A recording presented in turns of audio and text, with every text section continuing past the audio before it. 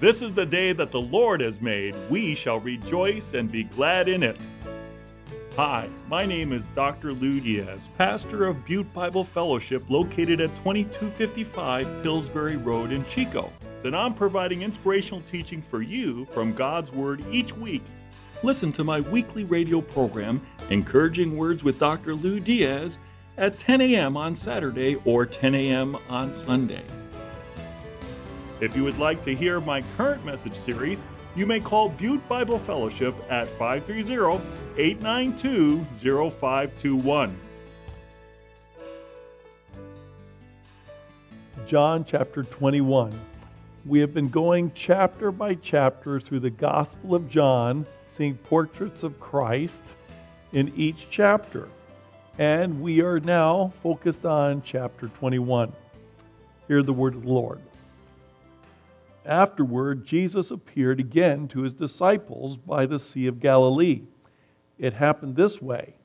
Simon Peter, Thomas, also known as Didymus, Nathanael from Cana in Galilee, the sons of Zebedee, and the two other disciples were together. "I'm going out to fish," Simon Peter told them, and they said, "We'll go with you." So they went out and got into the boat, but that night they caught nothing. Early in the morning, Jesus stood on the shore, but the disciples did not realize that it was Jesus. He called out to them, "Friends, haven't you any fish?" "No," they answered. He said, "Throw your net on the right side of the boat and you will find some." When they did, they were unable to haul the net in because of the large number of fish. Then the disciple whom Jesus loved said to Peter, "It is the Lord." As soon as Simon Peter heard him say, "It is the Lord," he wrapped his outer garment around him, for he had taken it off, and jumped into the water. The other disciples followed in the boat, towing the net full of fish, for they were not far from shore, about 100 yards. When they landed, they saw a fire of burning coals there with fish on it and some bread. Jesus said to them, "Bring some of the fish you have just caught." So Simon Peter climbed back into the boat and dragged the net ashore. It was full of large fish, 153. But even with so many, the net was not torn. Jesus said to them, "Come and have breakfast." None of the disciples dared ask him, "Who are you?" They knew it was the Lord. Jesus came, took the bread, and gave it to them, and did the same with the fish. This was now the third time Jesus appeared to his disciples after he was raised from the dead. Let us pray. Heavenly Father, we thank you for the record we have in Scripture of your resurrection from the dead and also of your ministry after your resurrection to your disciples, especially to Peter, because the way you loved on and ministered to Peter is the way you love on and minister to us, especially when we fail, when we fall, when we falter. Thank you for being faithful. Thank you for being forgiving. Thank you for restoring us in fellowship and in service. We love you and thank you for your amazing grace. In Jesus' name, amen. Today's message is entitled, Peter from Failure to Faithfulness. And we're going to see this in John 21. Now, many people are in shock when somebody of spiritual fame falls. Why do people in high-profile Christian leadership positions fall from their leadership role? Well, I believe we're going to learn four things. Number one, no one is exempt from failure. Number two, Satan is alive and well, and he's attacking at your point of strength.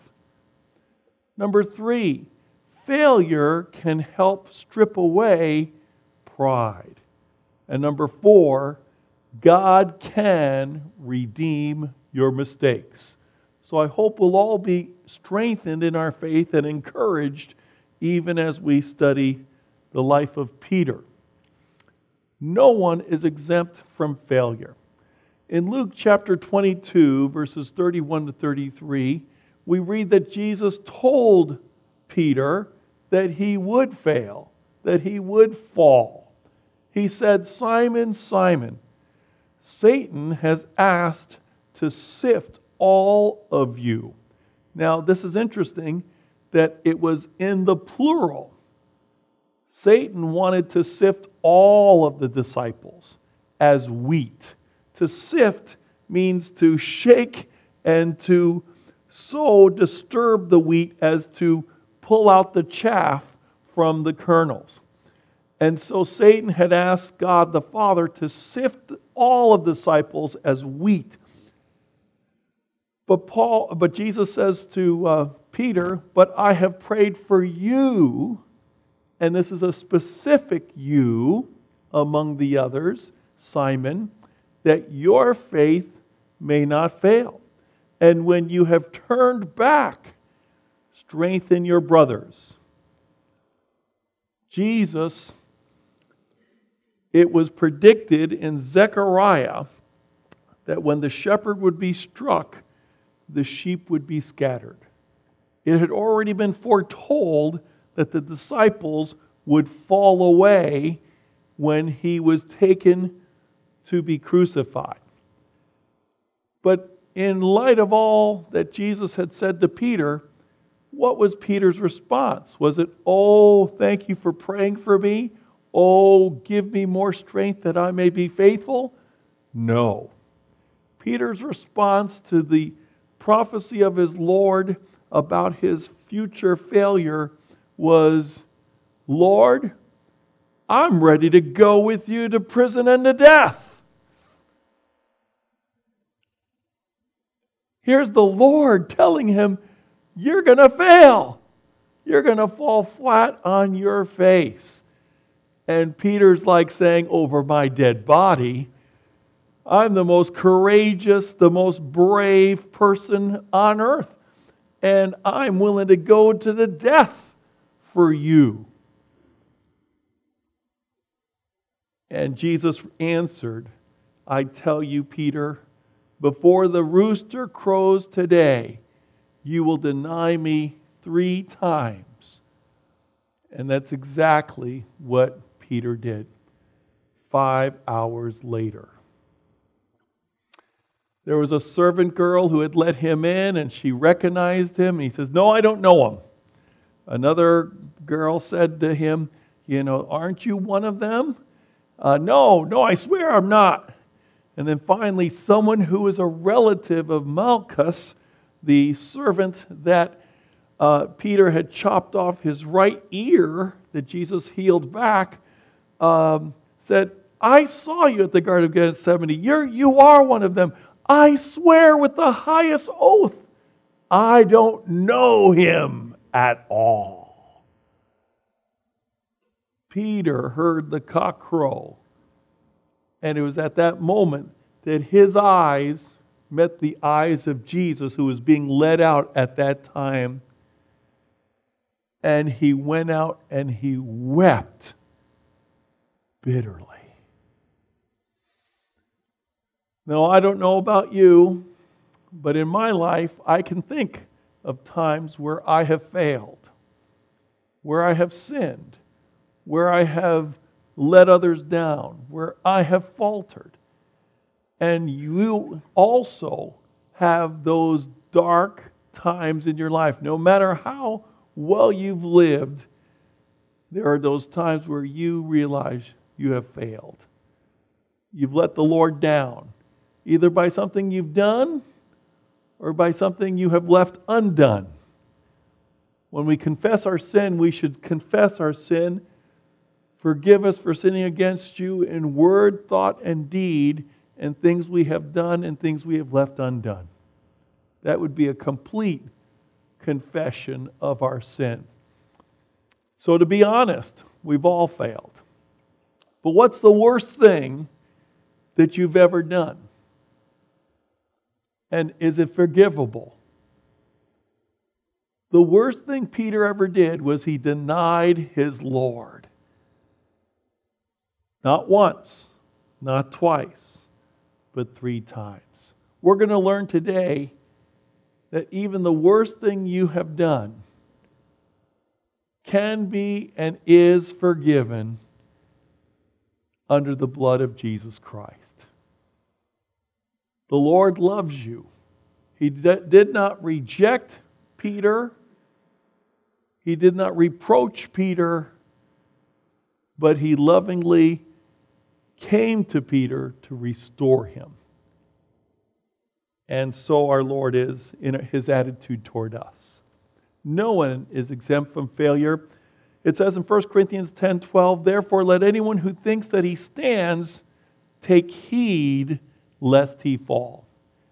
Have you ever heard a person say, I would never do that. I would never fail in that area. And the one area I would never falter is this particular one. And then they fall in that very area. Beware. We all have chinks in our armor. We all have points of weakness. Proverbs 16:18 says, pride goes before destruction, a haughty spirit before a fall. It's easy to have an estimation of our strengths, of our abilities, of our resistance to temptation, but we're weaker than we think. We're weaker than we think. No one is exempt from failure. You know, when you hear of somebody's fall, you might say, there for the grace of God go I. And it is the grace of God that's keeping us. And we need to wear the full armor of God. Why? Because Satan is the mortal enemy of your soul. We are not in a neutral battleground. We have an active enemy. When Jesus said to Peter, Satan has asked to sift you like wheat, Peter, once he thought about it after the fact, realized we are in spiritual warfare. There is one who wants to try to derail us and distract us from the Lord. And his name is Satan, adversary. Later, Peter would write in 1 Peter 5:8, be alert and sober. Your enemy, the devil, prowls around like a roaring lion looking for someone to devour. Peter could put after that, I know, because he sifted me like wheat. You think you're strong, and you still need to put on that full armor and rest in the comfort and the protection of God. So Satan attacks us at our strengths. Notice in Mark 14:29, Peter declared, even if all fall away, I will not. Peter claimed that even if all the other disciples are cowards, even if they all run with yellow tails, he alone would be standing in defense of Jesus. If you were to interview Peter 6 hours before he betrayed Jesus, he would say, my strengths are that I am bold, I'm courageous, I'm enthusiastic, and I love the Lord, and I would be willing to lay down my life for the Lord. But then after he denied the Lord, he wept bitterly. You see, we guard our area of weaknesses. We know we're weak in a certain area, so we try to hedge that up and protect ourselves, but then we boast about our strengths, and we think that's the last area that we'll ever fall in. And that's why Satan wants to attack at our point of strength because we take it for granted. That doesn't need any protection. That doesn't need any coverage. That doesn't need any submitting to God. And then we're in trouble. Failure can help strip away pride. Peter, after he wept bitterly, wrote years later in 1 Peter 5:6, "Humble yourselves, therefore, before God's mighty hand, that He might lift you up in due time." And earlier in that same chapter, he quotes Proverbs 3:34 that says, "God opposes the proud, but shows favor to the humble." Did you know that before the Last Supper, the disciples had a big argument about who was the greatest among them? And Peter was right in there. So Peter had an overestimation of his strengths and his abilities and his role. He did struggle with pride. But can you imagine that after he denied the Lord, there was a difference about Peter? He still was bold and courageous and still opened mouth and inserted foot. But I believe there was a softness and an awareness of his need of the Lord after he denied his Lord that he didn't have before he denied the Lord. His overconfidence had been stripped away. And we need to recognize that failure can bring something good. It can teach us to rely upon the Lord, to trust in the Lord with all of our heart, soul, mind, and strength, to rely upon Him, acknowledging Him in all our ways. And that leads us to the last point, that God can redeem your mistakes. Jesus met with Peter. And by the way, how do we have this passage in John 21? It's because Peter, who was there, told the beloved disciple about it so he could record it. Is that not a sign of humility? That Peter confessed and admitted, yes, I fell. Yes, I denied my Lord. But here's how gracious and wonderful Jesus is. He picked me up. He lifted me in love and acceptance. And I want the whole world to know. Put that in your gospel, John. And that's how we have that account. So Jesus asked Peter 3 times, each time matching each of the times he denied the Lord. And the third time, he said, Simon, son of John, do you love me? The third time he's asking. Now notice, Peter's hurt at this point because he gets it. He recognizes what Jesus is doing. For every denial, there's an equal and opposite proclamation of love. And Peter says, Lord, you know all things. You know that I love you. Now this is extremely important because Peter thought he had a love for his Lord that was stronger than death. But he ended up denying the Lord.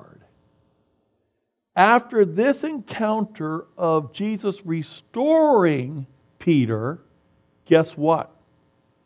Our Peter never denied the Lord again and went to his own death, a martyr's death, and he said, I'm unworthy of being crucified like my Lord. Crucify me upside down.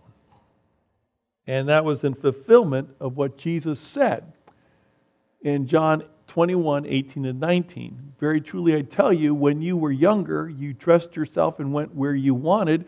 But when you are old, you will stretch out your hands and someone else will dress you and lead you where you do not want to go. Peter went from failure to faithfulness unto death. He was faithful all the way to his last breath with an undying love for his Lord. And Jesus said this to indicate the kind of death by which Peter would glorify God. And he said to Peter firmly, "Follow me."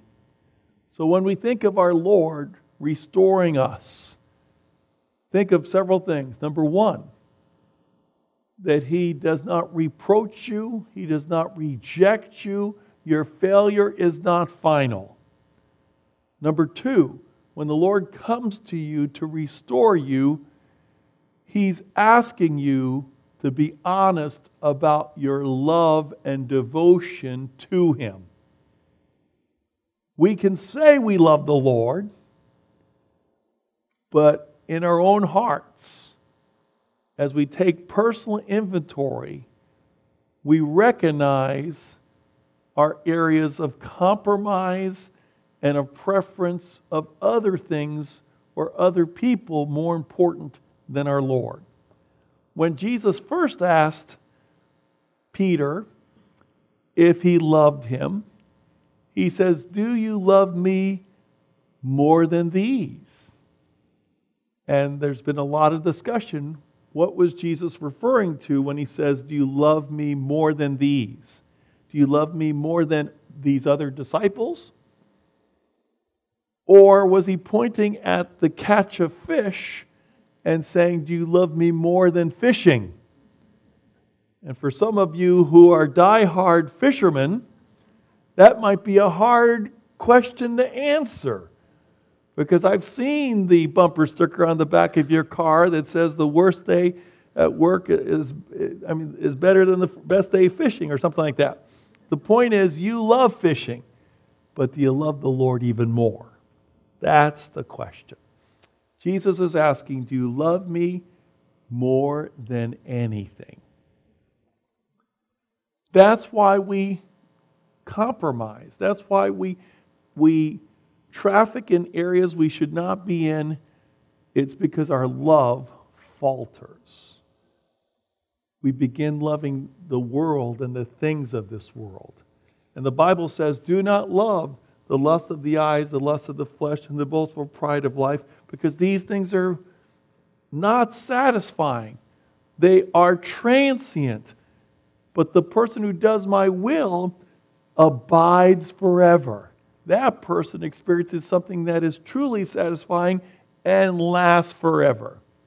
So the best thing to do is not to love the world or the things of the world, but to love the Lord and to seek first His kingdom and His righteousness. So the Lord is doing a test of our hearts. What is our love quotient toward Him? Do we love Him with all of our heart, soul, mind, and strength? And then finally, service to others is key in expressing that love. When you're filled with the Holy Spirit, according to Galatians chapter 5, it says that we are to serve one another in love. So Jesus tells Peter each time to feed his sheep, to tend to the flock, to take good care of fellow believers. And Peter would have a leadership role in the early church. In the same way, we are restored that we might strengthen the brethren by telling them about the grace we've experienced and by loving them and caring for them. All the while fixing our eyes on Jesus. Jesus said, "Follow me." Now you think that's pretty clear, don't you? But what did Peter do? He looks at John, who's walking behind them. And he says, what about him? And Peter says, well, what about him? If I want him to live forever until I come back, what is that to you? And some rumor began around in the early church that John would live forever. And John's correcting it in this gospel, saying, no. He said, what if I wanted to do that? Not, I will do that. And the whole point was, fix your eyes on me. Don't look at other people and say, how come I can't have an easy life like that person? How come I've got to have the road which a bunch of switchbacks and boulders? Don't compare. Follow Jesus. Fix your eyes on Jesus. Run the course that God has given for you to run, fixing your eyes on Him. Follow Him. There you have the testimony of Peter. Can you relate to it? Do you realize that you're not exempt from failure? Neither am I. That Satan is trying to attack us and he's working to try to distract us and, if possible, derail us. And that when we do fall, when there is failure, we're to get rid of that pride. And we're to realize that the Lord is the one who gets all the glory and we are to rely on Him. And that God can redeem our mistakes. He can bring good out of the things where we have failed and where we have fallen. Let us pray. Heavenly Father, we bring our broken selves to you. We recognize that we have all failed, and some of us are still haunted by severe failures we've had in the past. And we ask that you would comfort us with your forgiveness. Thank you that Jesus died on the cross and that His blood was shed for all of our sins, past, present, and future. And that all of our sins are under the blood. We are forgiven. There's no condemnation for those who are in Christ Jesus. And we say thank you, Lord, for that truth. When we want to punish ourselves, when we want to atone for our own failings and sins, Lord, prevent us, forgive us from trying to do that, because we are forgiven. And Satan's accusations do not stand, because in your sight we have the righteousness of Christ Himself. And Lord, help us to believe that, to know that, to accept that we are forgiven fully, and that no failure is final. That you love us, you have restored us, and you have lifted us up now to follow you and to serve one another in love. May we be about that. We ask in Jesus' name, amen. Do you need encouragement? I want to share my spiritual gift of encouragement with you. If you would like to hear my current message series, you may call Butte Bible Fellowship at 530-892-0521. Call Butte Bible Fellowship at 530-892-0521 to find out how you can connect with our weekly worship services and faith-building messages from God's Word.